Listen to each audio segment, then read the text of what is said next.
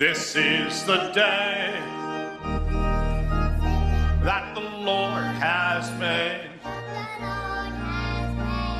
Let us rejoice and be glad in it. This is the day that the Lord has made. Let us rejoice and be glad in it. This is the day that the Lord has made. Good morning. Welcome to our church. We have a gift for our visitors at the connection site. Please fill out your friendship card for any prayers or concern, or just so we can get to know you. It's fun to be part of the welcoming committee here at Hamilton Center. And we are so glad to have you with us this morning. The clipboard opportunities for ministry we're sending around, there's really 3 of them, okay? One of them is for our Seneca Street ministries, and there's one of those in each section. But the other one is for communion, if you want to bring the communion elements, and one is for bulletins and flowers, and one is starting on that side and the other's on that side. So if you see the communion bulletins and flowers one, keep passing them around so that we can try and get them through the whole church. We can't send around 4 of those, because then we get like 4 times as much elements on one Sunday as we need, if you follow? Okay. I just also wanted to mention that most of our programs are going to begin this week or over the next couple of weeks. So take a look at your little good news, especially if you want to have dinner or something on a Wednesday night. You can call the office. Breakfast, I believe, starts this morning. And it does? Yes. Okay, breakfast starts this morning. And another thing, if you are a teenager, 6th grade and up, or know one, or have one, or whatever it may be, we are starting confirmation this afternoon around 12:45. If you'd like to know more about that, you can talk to Pastor Sherry or myself. Let's take a moment for a word of prayer. Dear God in heaven, we thank you for this day. We thank you for the blessings you send to us, and we pray now that you'd pour your Holy Spirit into us, that in everything we are and all that we do, we might honor you. For it's in Jesus' name we pray. Amen. I'd like to invite you, if you're able, to stand as we're going to sing together, Make Me a Captive Lord.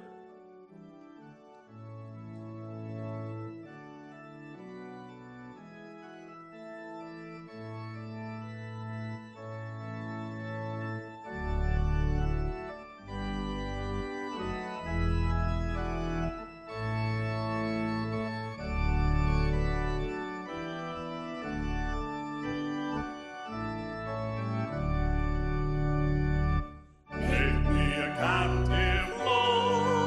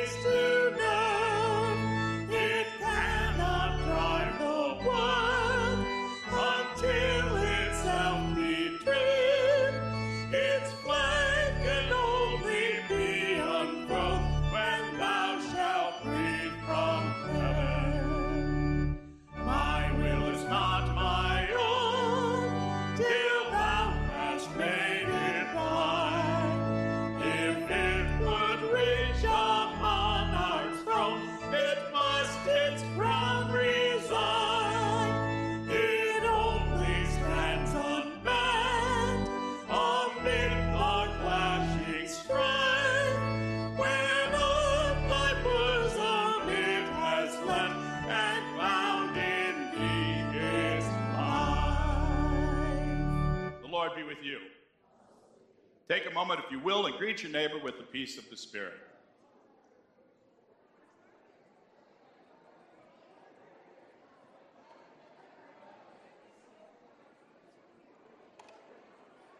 I'd like to invite the kids to come up now. If any children want to come up, they're welcome to join me.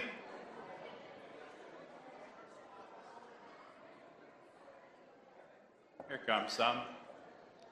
Any other kids want to come up? Come on up.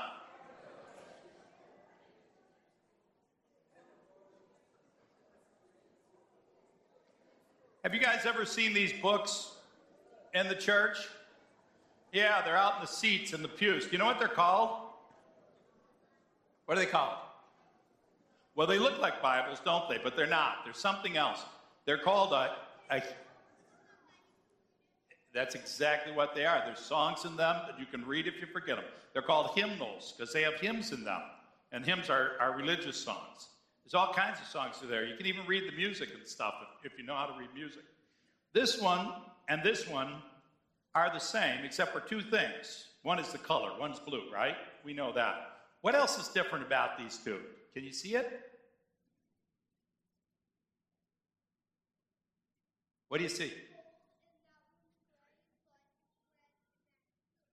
Yeah, do you see that gold bar down on the bottom?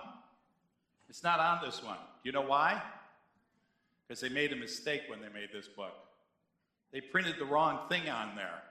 So they covered it up. You ever scratch something out when you make a mistake? That's what they did. They scratched it out and they covered it up. So you know what? When I went to buy this book, it cost me half as much as this one. Did you know that? This one was half as much as this one. And the reason is because it had a mistake in it. But it's still a hymnal. It has the same songs in it, same exact number of pages, everything the same, except this has a gold bar on the front. Now, what do you think? Is that silly? Yeah, for a gold bar, they give you half the price and say it's no good. You know, sometimes people say that somebody's no good because they don't look the same as everybody else. You know, maybe they wear something different, or their hair color is different, or they're taller or shorter, or all kinds of things, right? And people actually can even make fun of you. Have you ever had anybody make fun of you? I don't like it. It hurts when they do that, right? So the thing is God has made us all the same. Is there anybody here who's not a people? We're all people. So God loves us all right? Just like we are. So remember that. Sometimes little things that make us different don't make us different at all right? What are you thankful for this morning? If you want to share something, raise your hand. My mom and dad. My family. Friends and family. My dad. My mom and dad. Brother and sister. Friends and family. My fish named Charlie. My family. My friends and family. I love my family. Friends and family. My fishes told me a big all the time, and like that, and I sit on the tail. Give that kid a Bible. He can preach a sermon. Up here, Pastor Sherry. My friends and family. All right, let's pray. Lord, we thank you for all the blessings you give to us. We thank you for the good and joyful things, our friends, our family, our parents, our goldfish, and even the things we don't understand. Bless us in Jesus' name. Amen. Okay, you guys can go out to church school. All the kids are welcome to go out to church school this morning. While they're heading out, I wanted to mention to you our mission moment. We take up an offering at different times of the year to help with things as an extra gift. And that's to give you opportunities to give to missions. We don't expect you to give to all of them. This particular one we have today is for the people who've been in the floods in the south of our country. And through our Corps, we're capable of going and helping them. In fact, our church is already down there helping people. So what they ask is that we take up an offering to help pay for what they're already doing. So if you want to give to that, we do appreciate that. Did you notice that old song that we were talking about, winding? Winding watches. Anybody remember winding watches? Holy cats, that's an old song. I'm thankful for the old and I'm thankful for the new and all the blessings God gives to us. And we're glad to have you with us this morning. Let's return our thanksgiving with our morning tithes and our offerings.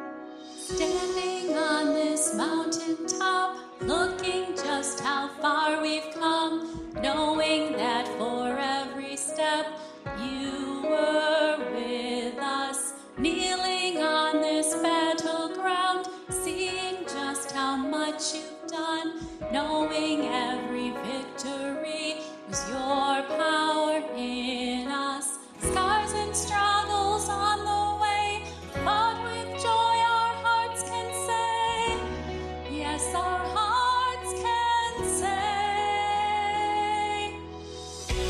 never once did we ever walk alone.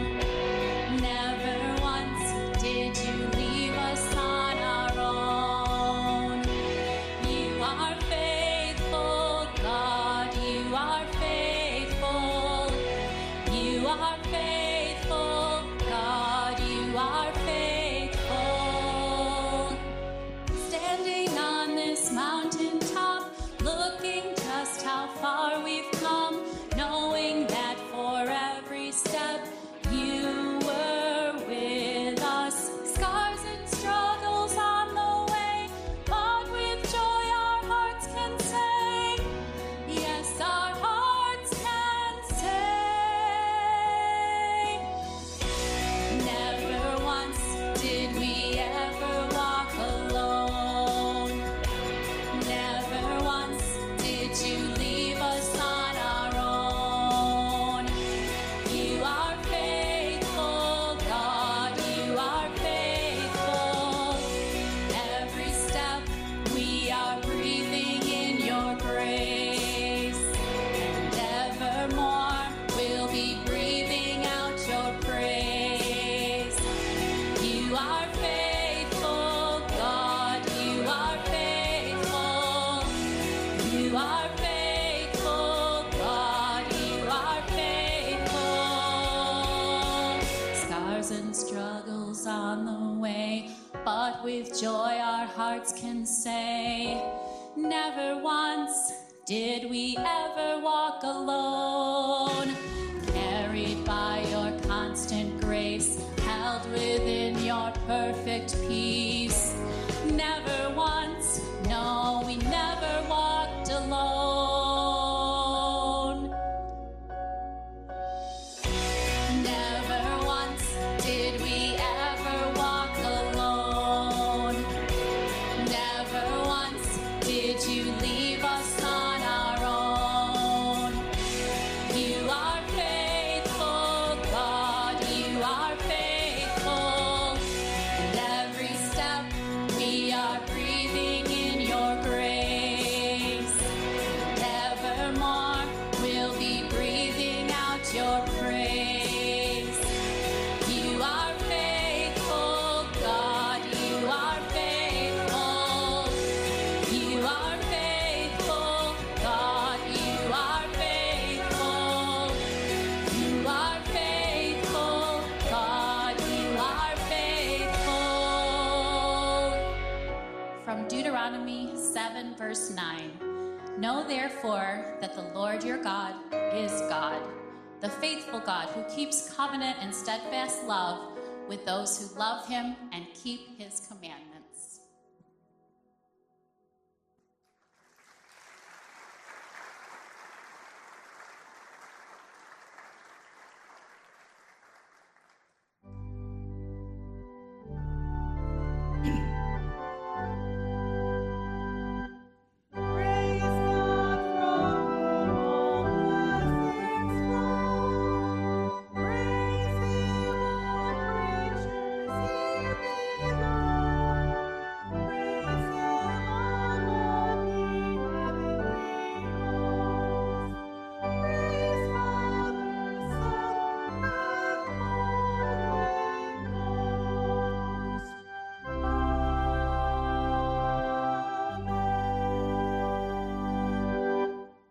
Dear Heavenly Father, we do give you thanks and praise for this day and the opportunity to gather to worship you.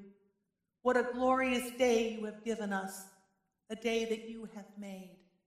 Lord God, we lift up to you all of the gifts that you have so richly blessed us with.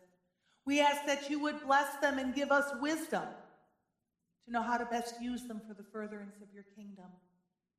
We desire that many would come to salvation in Jesus Christ, and that many would grow in the faith that they have.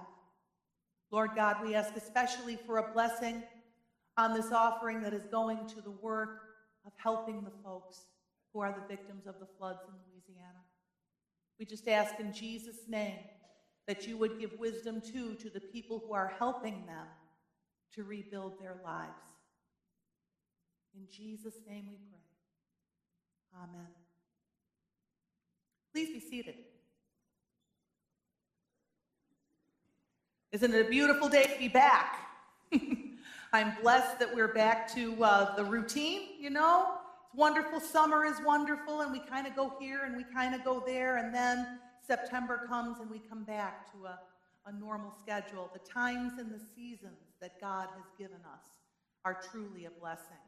We have to remember some folks in our prayers with joys and concerns. I know you have many on your hearts as well. These in particular we're lifting up today out loud. We have Tom and Jan Gertz, who are celebrating the birth of their second great-granddaughter, whose name is Skylar and was born in Oklahoma this week. God bless you and your family. Great-grandchildren are a wonder. Anna Ward and Tucker Smith were married right here in this very church yesterday afternoon, and what a blessing to have them join together, and we pray for blessings on their family. We are in prayer for Ron Ellman, whose brother Bruce passed away this week, so we're praying for the Ellman family and for Ron also, who is suffering from some health concerns. There's a lot going on there. We need to keep them in our prayers. And we want to lift up all of those who are serving in our armed forces. In particular, we've had a request for prayer for Sarah Skelton, who is not with her family right now because of her service. And of course, we take time to remember in our hearts what happened in our nation 15 years ago on the 11th of September in 2001. We want to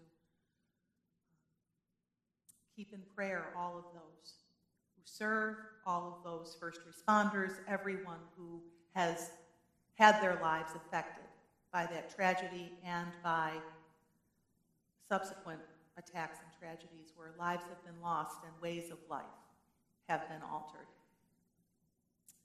With these concerns and those on your heart, we're going to turn to the Lord in prayer. And for those of you who are not here over the summer much, or we're kind of in and out, we have started something a little new during prayer. I come to the rail to kneel. I always do that. If you are feeling led of the Spirit to come forward and pray, either standing or kneeling at the rail, you are welcome to join me in that way, or remain in your seats and turn to the Lord in prayer.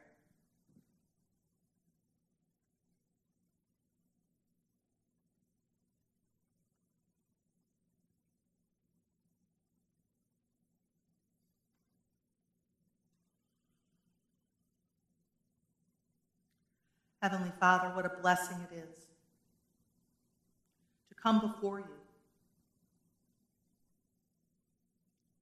to be able to lift up the joys of our hearts and the deep sorrows of our souls, to put before you those things that we fear, asking for your comfort,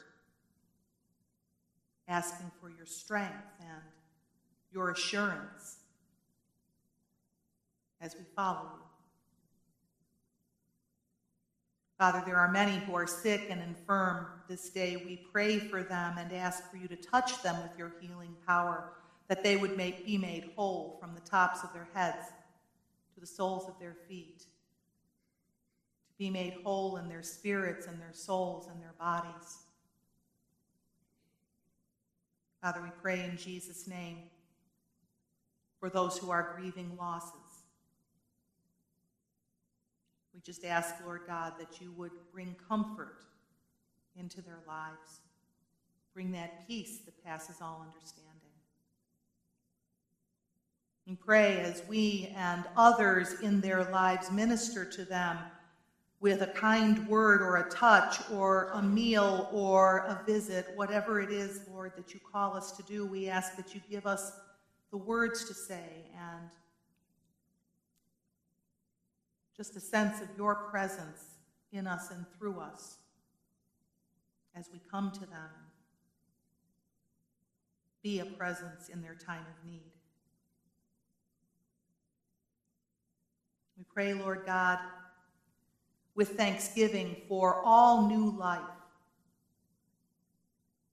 that has been born into our midst, into our community, into our world. We pray for families, Lord God, for those who have been joined together and bonded with love that you have provided for them. We ask that you would strengthen families, Lord God. Draw them close to you. Help them to know how important it is to stay tight with you, Lord, in whatever ways they can. Lord God, we pray for all people in this world who are the victims of natural disasters, floods and fires and drought, famine, and for those who are the victims of human violence. Father, we pray in Jesus' name for mercy. We pray that many would be drawn to you, Lord God. We pray that those who are sent to minister in those places to those people would have all that they need to be able to help, to be able to show them who you are as they minister your love. Remind us to pray for them, Lord, to hold them up and to not let them be abandoned or forgotten. We pray for those in our military, Lord God. We pray also for those first responders who are so faithful to what you have called them to do, so faithful in the face of danger that some of us cannot even imagine. We ask, Father, for your strengthening power for them. We pray for wisdom for them. We pray for their families.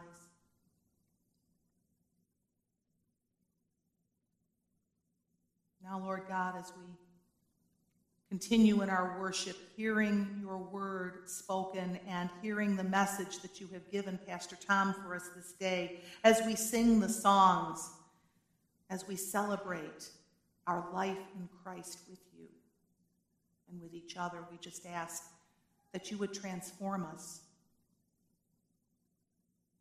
Make us into the people you have called us to be. Help us to step out bravely by your strength and power into those things you've led us to be. Bless Pastor Tom as he brings the word. Bless all of our worship. For that is why we came, to worship you, Lord. In Jesus' name we pray. Amen. Shall we hear from the word of the Lord?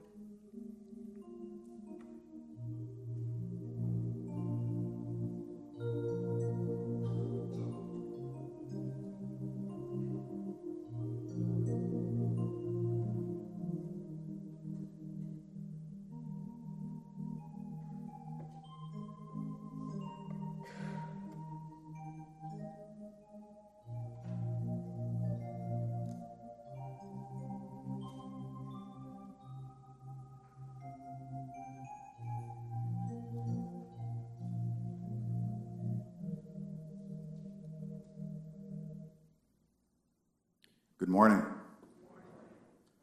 Today's scripture lesson is from 1 Samuel chapter 16, verses 1 through 13. The Lord said to Samuel, how long will you mourn for Saul, since I have rejected him as king over Israel? Fill your horn with oil and be on your way. I am sending you to Jesse of Bethlehem. I have chosen one of his sons to be king."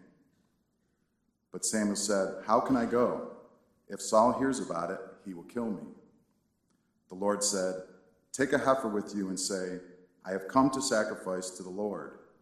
Invite Jesse to the sacrifice, and I will show you what to do. You are to anoint for me the one I indicate." Samuel did what the Lord said. When he arrived at Bethlehem, the elders of the town trembled when they met him. They asked, "Do you come in peace?"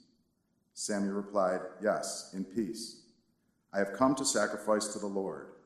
Consecrate yourselves and come to the sacrifice with me." Then he consecrated Jesse and his sons and invited them to the sacrifice. When they arrived, Samuel saw Eliab and thought, "Surely the Lord's anointed stands here before the Lord." But the Lord said to Samuel, "Do not consider his appearance or his height, for I have rejected him. The Lord does not look at the things people look at. People look at the outward appearance, but the Lord looks at the heart." Then Jesse called Abinadab and had him pass in front of Samuel. But Samuel said, "The Lord has not chosen this one either." Jesse then had Shammah pass by, but Samuel said, "Nor has the Lord chosen this one." Jesse had 7 of his sons pass before Samuel, but Samuel said to him, "The Lord has not chosen these." So he asked Jesse, "Are these all the sons you have?" "There is still the youngest," Jesse answered. "He is tending the sheep." Samuel said, "Send for him. We will not sit down until he arrives." So he sent for him and had him brought in. He was glowing with health and had a fine appearance and handsome features. Then the Lord said, "Rise and anoint him. This is the one." So Samuel took the horn of oil and anointed him in the presence of his brothers. And from that day on, the Spirit of the Lord came powerfully upon David. Samuel then went to Ramah. This is the word of the Lord.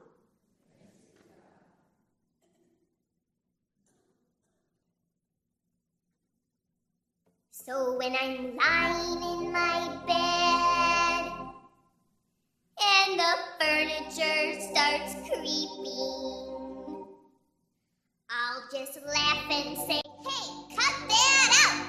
and get back to my sleeping, 'cause I know that God's biggest and he's watching all the while. So when I get scared, I'll think of him and close my eyes and smile.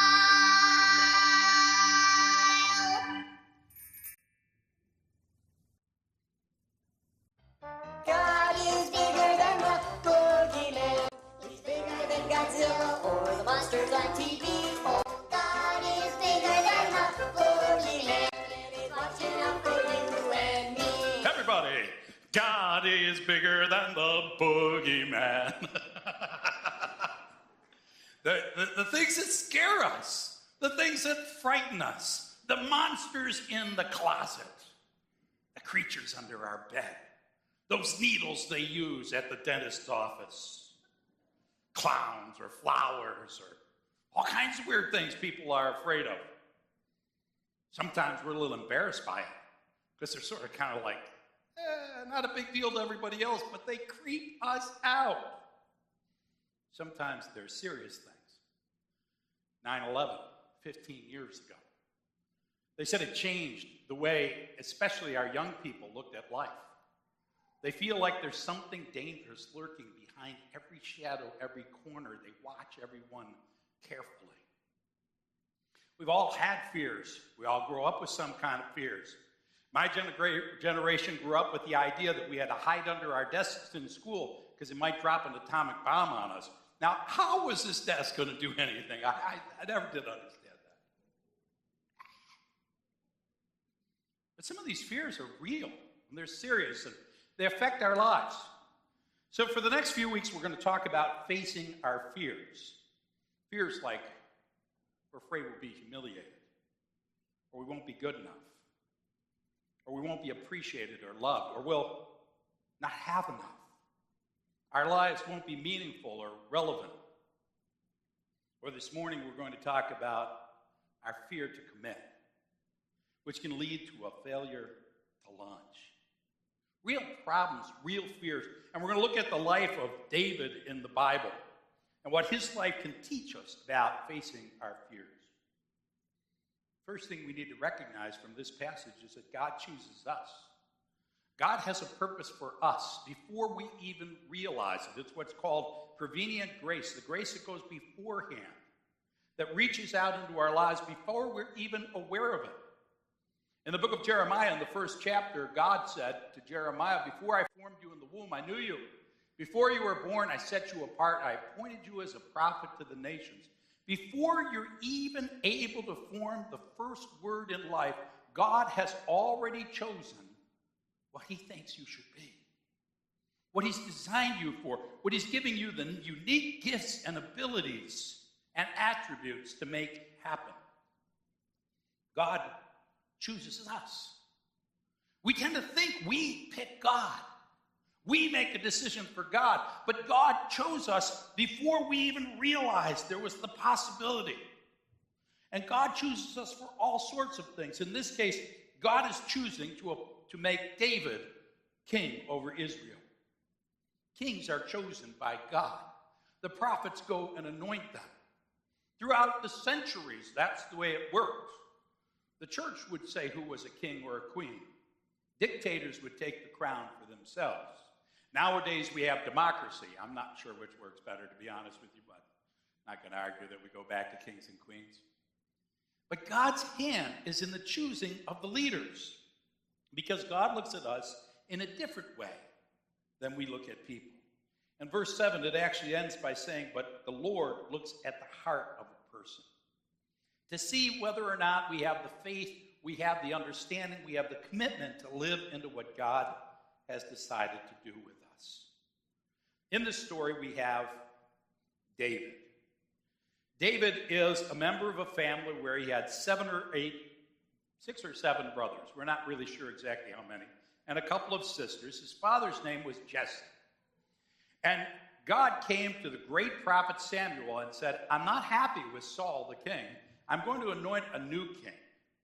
So I want you to go down to Jesse's household and anoint the one that I choose." Samuel goes down to Jesse's household, and all the boys come parading in front of him. First one looks handsome and strong and tall, and Samuel says, "That's got to be the guy." And God says, "No, not that one." And then the second one, and God says, "No, not that one." And the third, and the fourth, and the fifth, right on down the line, and he runs out of sons.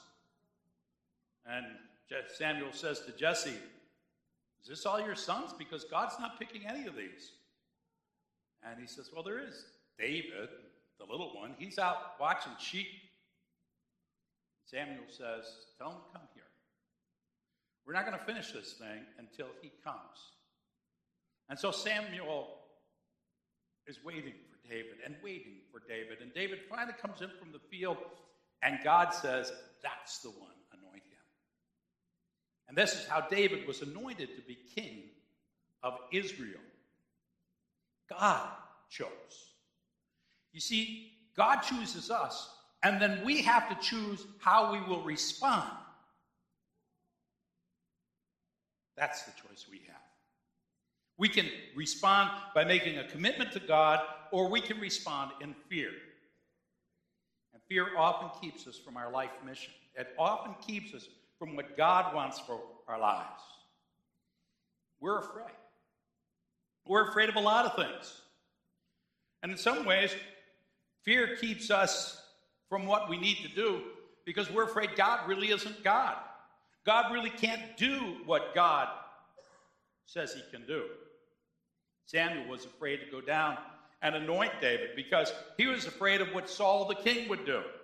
He was more afraid of the king at that moment than he was of God, who he was talking to. How many of us, if God was talking right to us, would say, "Yeah, but, there's a king out there. I'm not sure." Maybe more of us than we think. When Samuel showed up, they were afraid of Samuel. We're afraid of a lot of things because we don't want to get hurt. We see things happen, And we know people can get hurt. And so we're afraid. Some people are afraid of lightning. Because lightning's scary. Lights up the sky, it shakes everything. You got all this noise. Anybody out in a thunderstorm last night?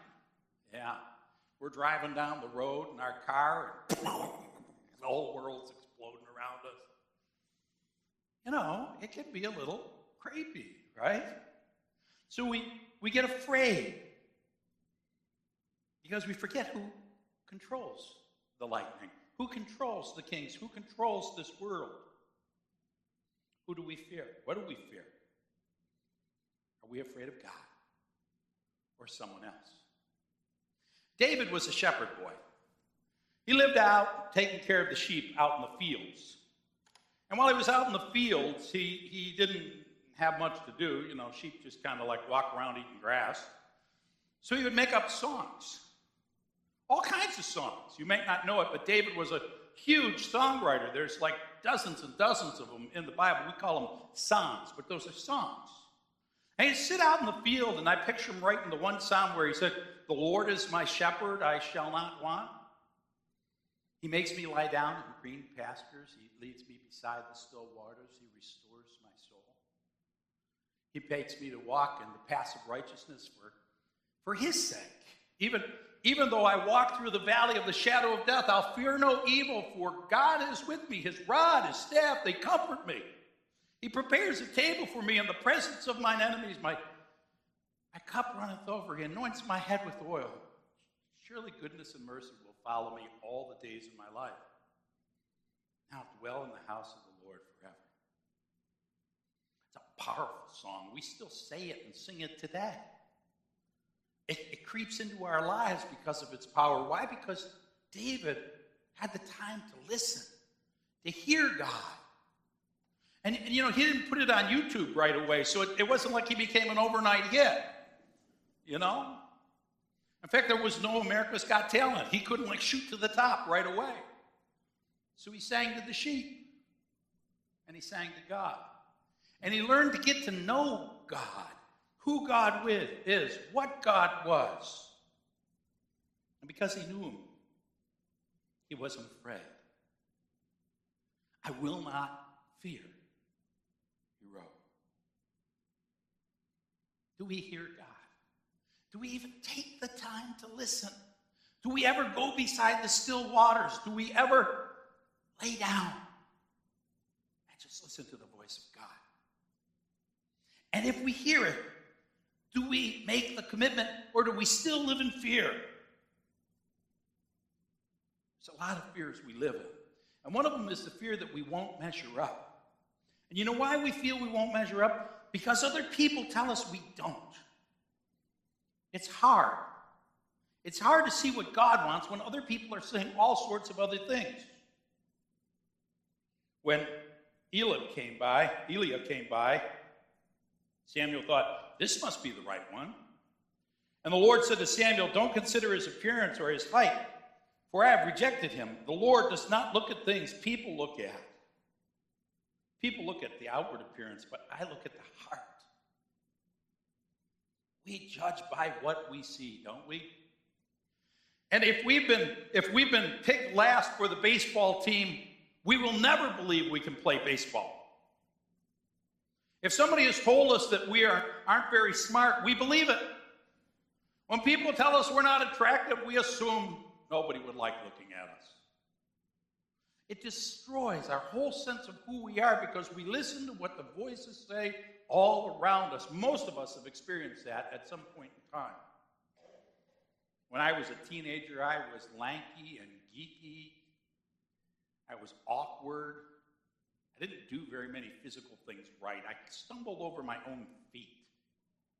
I had a weird haircut because, my mom would cut my hair with those those trimmer things. It was fast, it was cheap, it was easy. And she had 4 of us boys, and it all went like this. And we were done. Didn't matter what it looked like. She didn't care. We got the clothes we got because that's what my parents could afford. And we wore those big black geeky glasses because that's what you could get for the cheapest ones on the rack. I always thought I wasn't very smart. I didn't think I was very attractive in any way. I really hid from everybody. And you know, when people say that to us, we start believing it. In this passage, God chose the one that the rest of them didn't even think mattered enough to be invited to the party. Did you think about that? David wasn't even good enough to come to the party. And there's some reasons for that. Let's look at a couple of David's own songs. In one he says, "Surely I was sinful at birth, sinful from the time my mother conceived me." We're not sure exactly what this means. But there's a lot of suspicions and beliefs, especially in the Jewish traditions, that David was somehow believed to have been conceived in sin. We're not exactly sure how. If somebody had an affair or what. All we know is people believed it about him. In Psalm 69, it said his family treated him awful. He said, "I'm a foreigner to my own family, a stranger to my own mother's children." And the word foreigner can also mean the same word we wouldn't use in church for an illegitimate child. They would accuse him of stealing. They would play tricks on David and give him crummy food. David was considered by the family not worthy to even be at the party. He should be happy that we even give him the opportunity to work for us. We picture David as a strong, handsome, powerful, successful guy. And that's what he became. In fact, this passage says David was good looking. But the problem was, people around him didn't say that. And God picked the one rejected by others. Sometimes we have to reject the rejection. We have to forget what other people say about us and remember that if God chose us, that we're good. You know, when God made you, it says in the book of Genesis, he looked at you and said you were very good. He said, "You're awesome, you're incredible, exactly what I wanted. I made this person exactly how I wanted them to be, and I think they're fantastic." Only reason we feel bad about ourselves is largely because we listen to what other people say. As if what the Lord of the universe says matters less than what some kid in school said about us years ago. Reject the rejection. Sometimes it's what we have to do. And not listen to what the words around us say, but listen to what the God inside us tells us.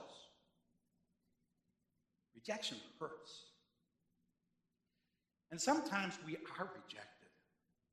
We're even humiliated. And believe it or not, sometimes the rejection actually comes from God. I want you to think about those other brothers. They were strong, they were successful, they were healthy people, and God's going to anoint one of them to be a king. And all of them walk by, and it says that they were rejected. Wow. They were rejected, and God chose someone they didn't even think mattered. Hurts. What would you feel like? Sometimes God rejects people. God turns them down for what they want to do for God and chooses someone else. And it hurts. See, one of the reasons why we have fears is because we've been hurt before and we don't want it to happen again. Nobody likes to get hurt. And when you've experienced hurt and you've experienced the pain and fear that comes with it, you don't want it to happen again. Like this guy here. All I said. Gosh, the truth is, it can't get any worse.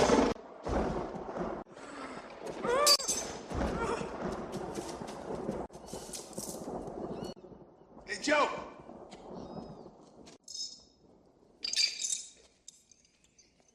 Joe? Yeah. Hey, Joe. Yeah. It just got worse, Gus. What? What do you mean, what? You sort of like it. You know what happens. Joe, what are the chances you get hit by lightning again? Hey, Gus, what were the odds the first time I got hit? And what about the odds the second time I got hit? Hey, Joe, if I can fix the car, I'd do it myself. Besides, that's the worst place you can be is behind a tree. Hey, Gus, it hurts to get hit by lightning, you know. You don't know what it feels like. Hey, Joe, watch. Look. Hey. Hit me! Hit me! See? Right here. See what I mean? See what I mean? Hey, here I am. Get a free shot. Take it. Right here. Hit me. See what I mean, Joe? Yeah, so silly. Here. Let's go fix the car. See?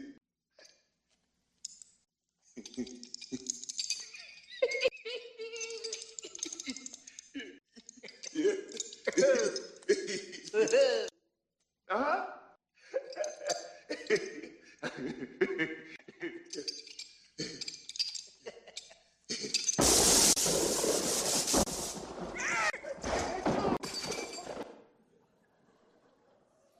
hurts to get hit by lightning.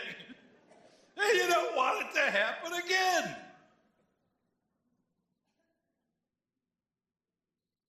But the problem is we can't live in the hurt and the brokenness, or we'll be frozen. Anybody here ever been hit by lightning? We had a couple last night. I was hit by lightning once. We're driving down the road and it hit our car. Knocked my hands off the wheel.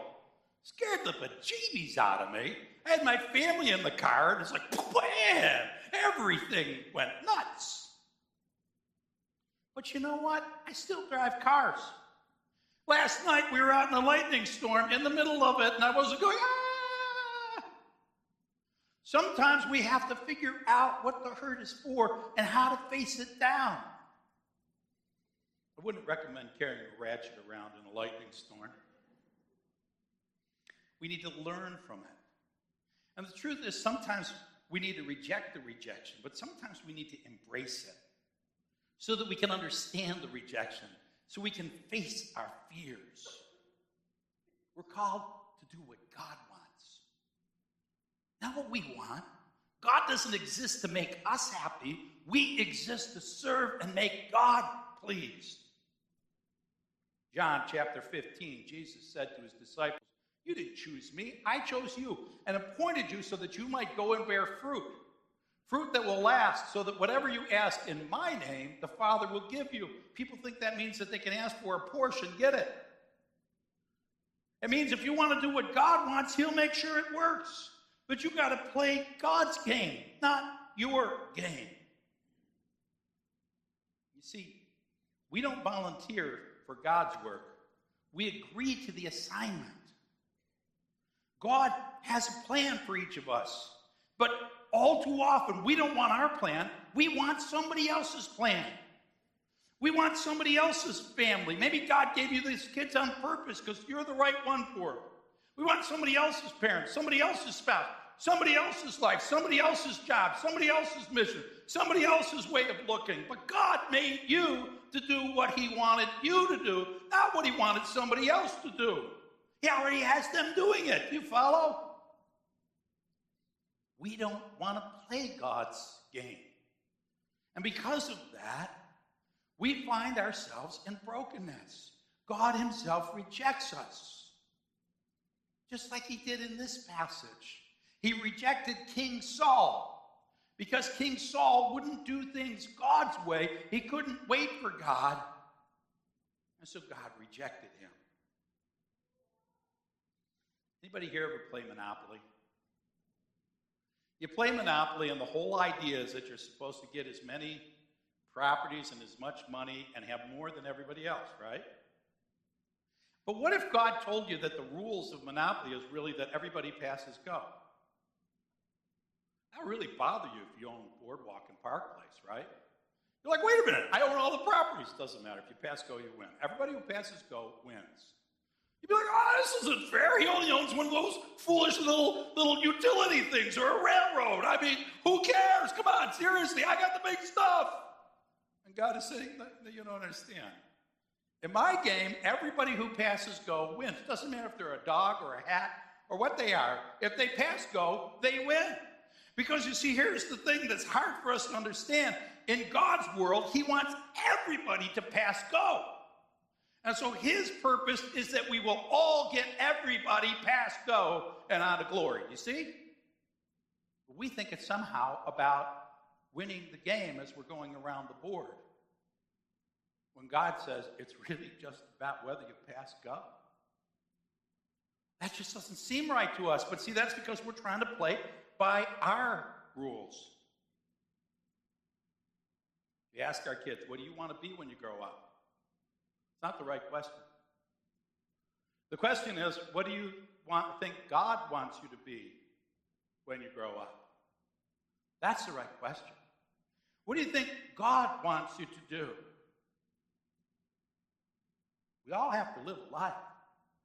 We all have to earn a living and all this kind of stuff.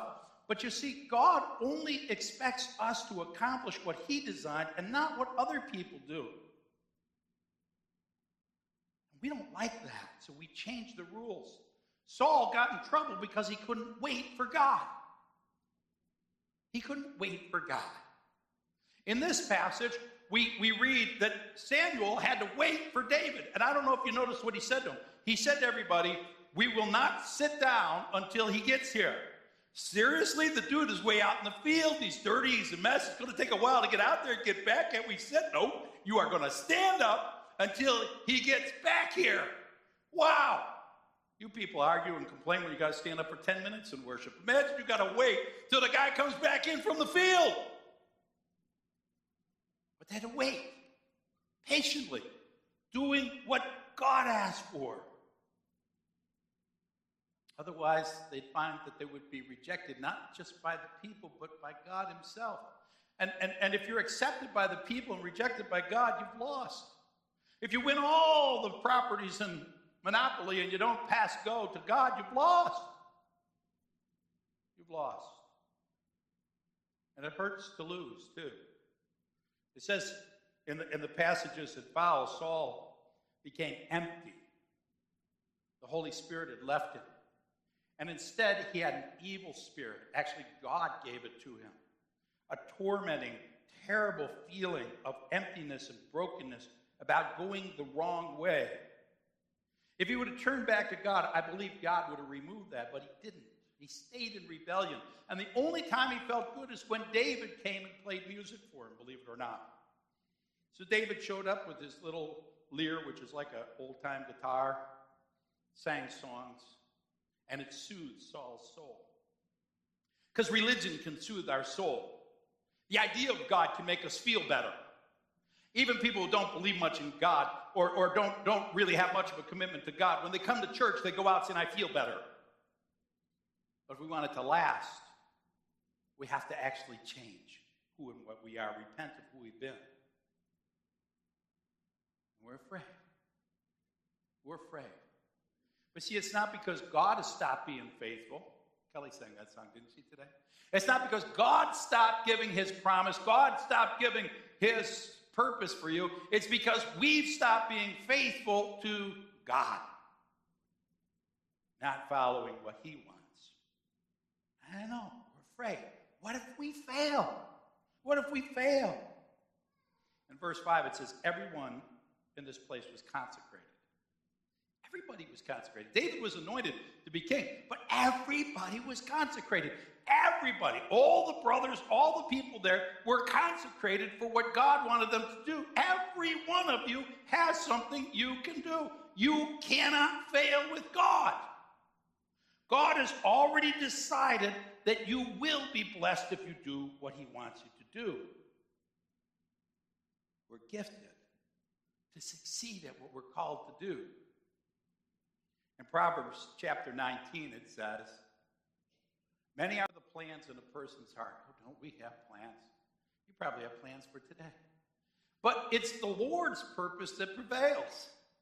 What God wants us to do will succeed, no matter what, because God makes a way. God makes a way when it seems like there isn't any way. God makes a way when it seems like it's impossible. God makes a way when we don't understand it. God makes a way. Samuel says, how can I go down and anoint him? I might get killed by Saul. And God said, I'll take care of it. Just make a sacrifice to me and don't worry about it. I can take care of this. We need to learn to trust that God has something particular for us. And it doesn't really matter what everybody thinks about what we're doing, so long as we're doing what God wants us to do. Don't worry about what other people are doing. That's what God called them to do. Do what God made you to do. And you will find amazing blessings. It said David had the Holy Spirit poured into him in a powerful way. God will not only give you your ability, which is our problem. See, we're trusting in our ability, our attitudes, our possibilities, our intellect, our strength. God wants to give us something way beyond that. Abilities we didn't even know we had through the Holy Spirit. Romans chapter 8. You know this verse. Say it with me. And we know that in all things God works for the good of those who love him and have been called according to his purpose. That's the key. Not your purpose, not your idea, not your plan, not your design. God's purpose will always work. God will make it work.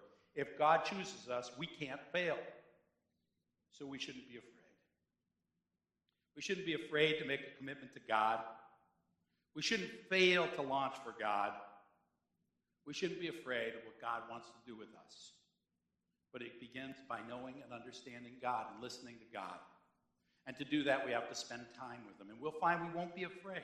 It's true even about lightning. I had 2 dogs. Now, you know what happens usually when there's thunder and lightning with dogs? They run in the bathtub, they hide under beds, all kinds of stuff. Not my dogs. I had 2 dogs. They were part husky and part wolf, and they lived outside.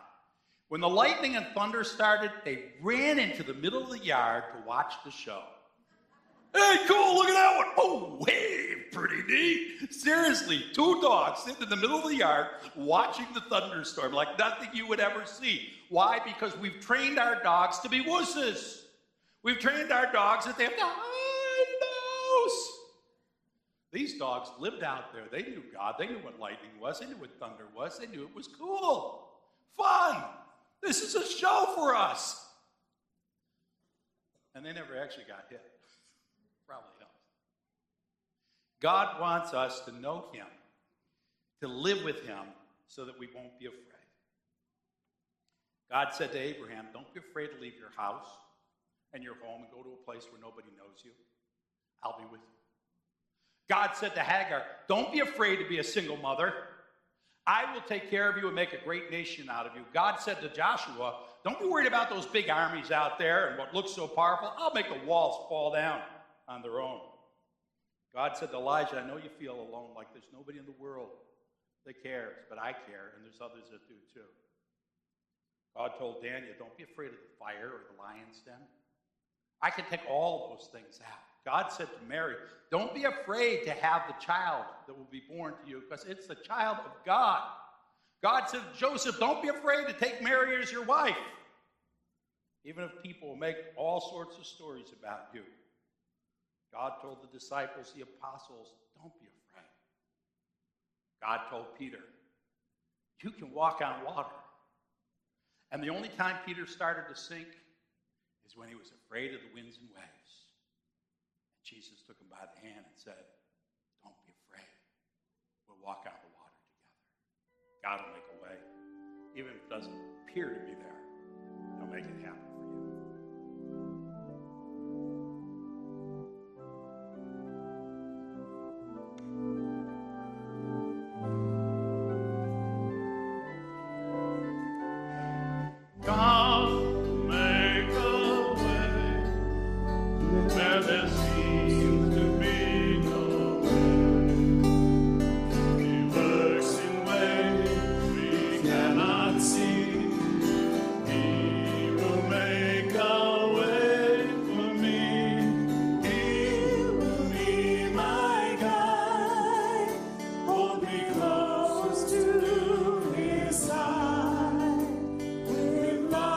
Strength for each new day.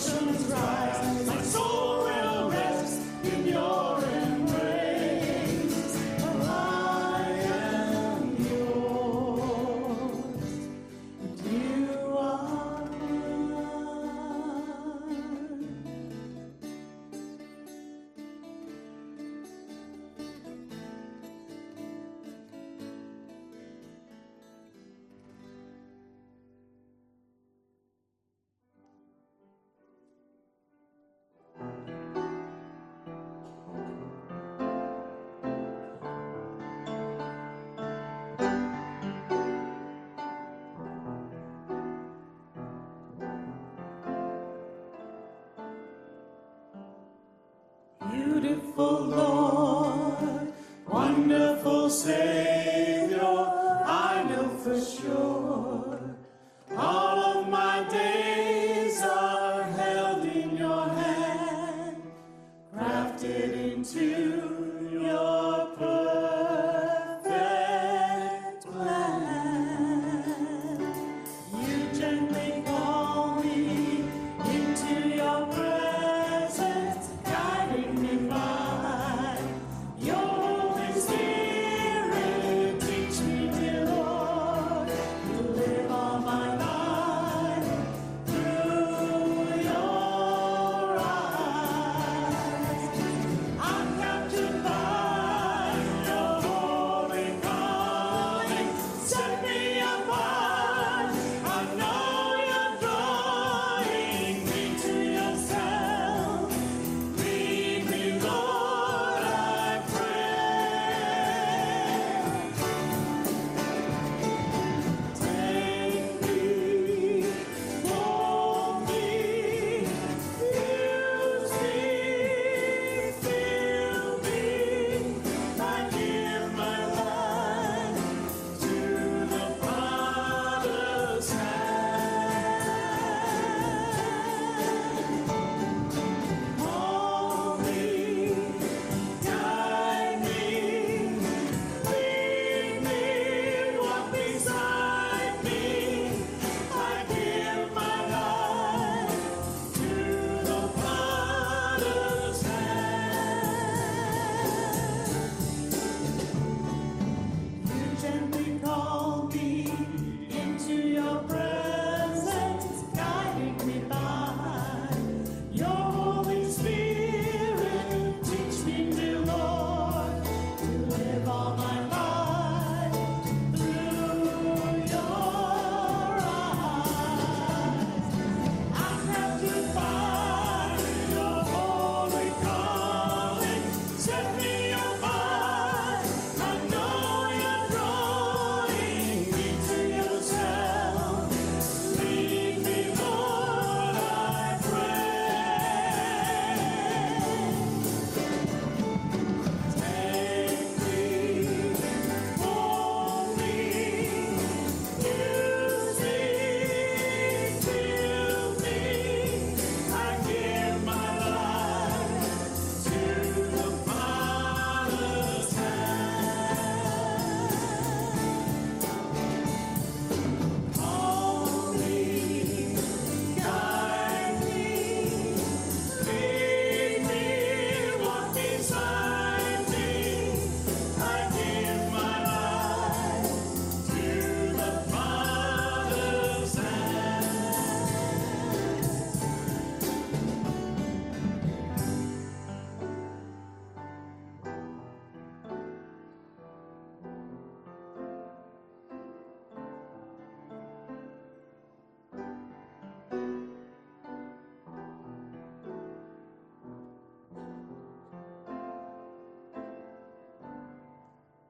Please be seated.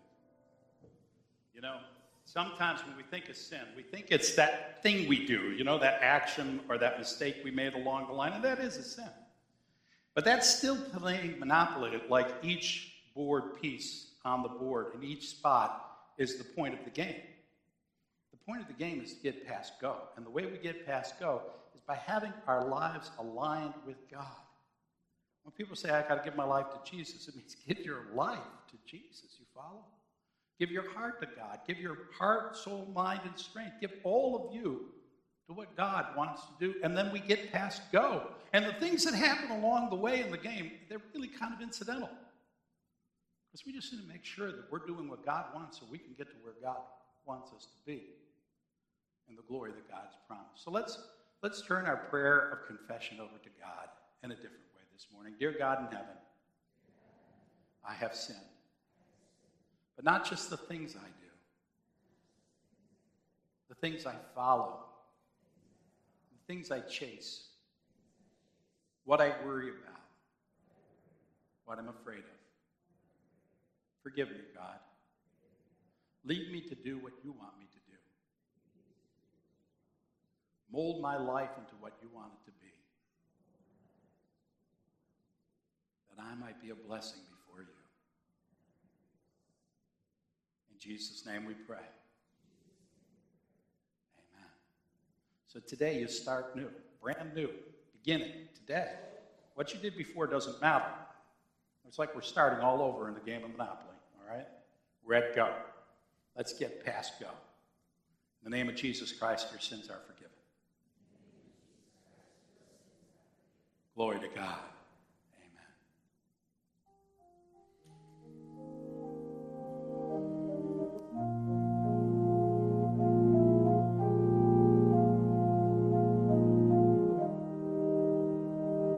Have thine own way, Lord, have thine own way. Thou art the potter, I am the clay. Mold me and make me after thy will. While I am waiting, yielded and still. Have thine own way, Lord, have thine own way. Hold o'er my being, absolute sway. Fill with thy spirit, till all shall sing. Christ only, always, living in me. God invites us to the table because we are welcome in the family. We are not outcasts. Everyone is welcome to come. We love God, repent of our sin, and seek to live in peace as disciples of Jesus Christ. We are welcome at the table to receive into ourselves Jesus Christ and all that God has for us. Come to the table this morning. Even if it's the first time you've ever been here, you are welcome at the table. The Lord be with you.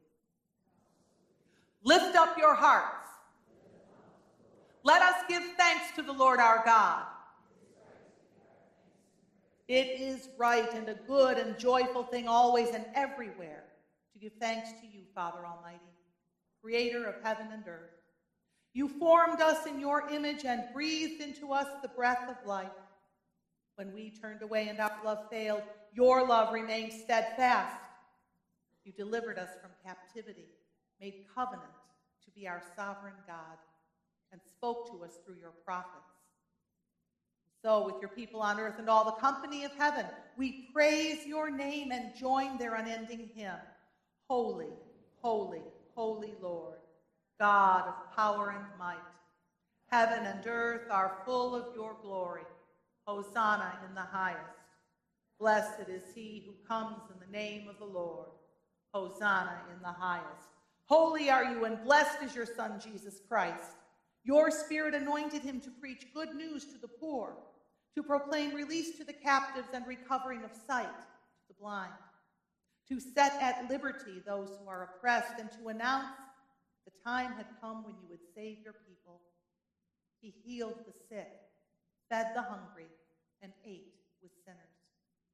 By the baptism of his suffering, death, and resurrection, you gave birth to your church, delivered us from slavery to sin and death, and made with us a new covenant by water and the Spirit. On the night in which he gave himself up for us, he took bread and he gave thanks to you. He broke the bread and gave it to his disciples, saying, "Take and eat. This is my body, which is given for you. Do this in remembrance of me." When the supper was over, he took the cup. He gave you thanks and praise and gave it to his disciples. He said, "Drink from this, all of you. This is the cup of my blood, the blood of the new covenant poured out for you, poured out for many for the forgiveness of sin. Do this as often as you drink it in remembrance of me." So, in remembrance of these, your mighty acts in Jesus Christ, we offer ourselves in praise and thanksgiving as a holy and living sacrifice, in union with Christ's offering for us, as we proclaim the mystery of faith. Christ has died. Christ is risen. Christ will come again. Pour out your Holy Spirit on us gathered here. And on these gifts of bread and wine, make them be for us the body and blood of Christ, that we may be for the world the body of Christ, redeemed by his blood. By your Spirit, make us one with Christ, one with each other, and one in ministry to all the world, until Christ comes in final victory, and we feast at his heavenly banquet. Through your Son, Jesus Christ, with the Holy Spirit in your holy church, all honor and glory is yours, Almighty Father, now and forever. Amen. Shall we pray together with the confidence of children of God, the prayer Jesus taught us? Our Father, who art in heaven, hallowed be thy name. Thy kingdom come, thy will be done, on earth as it is in heaven. Give us this day our daily bread, and forgive us our trespasses, as we forgive those who trespass against us. And lead us not into temptation, but deliver us from evil. For thine is the kingdom, and the power, and the glory forever and ever. Amen. Will those who are serving please come forward?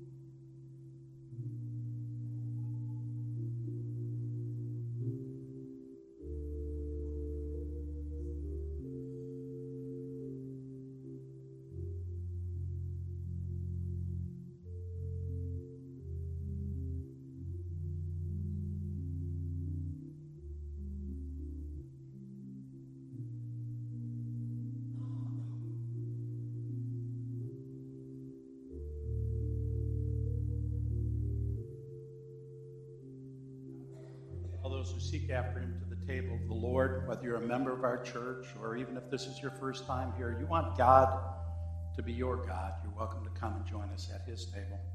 You're welcome to come to the rail for prayers for healing and anointing or to light a candle as a prayer.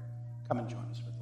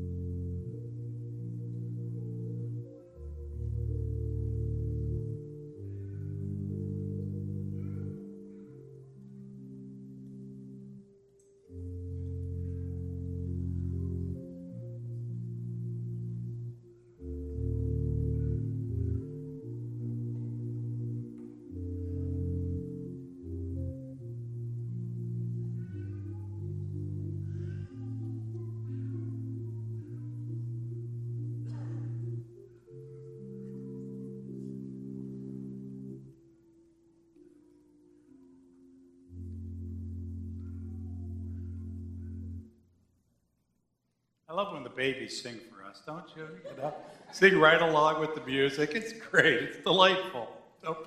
Don't be embarrassed, Mom. We were all enjoying it. So I'm going to invite you to stand and sing with me as we're going to sing together, "Oh, Jesus, I Have Promised."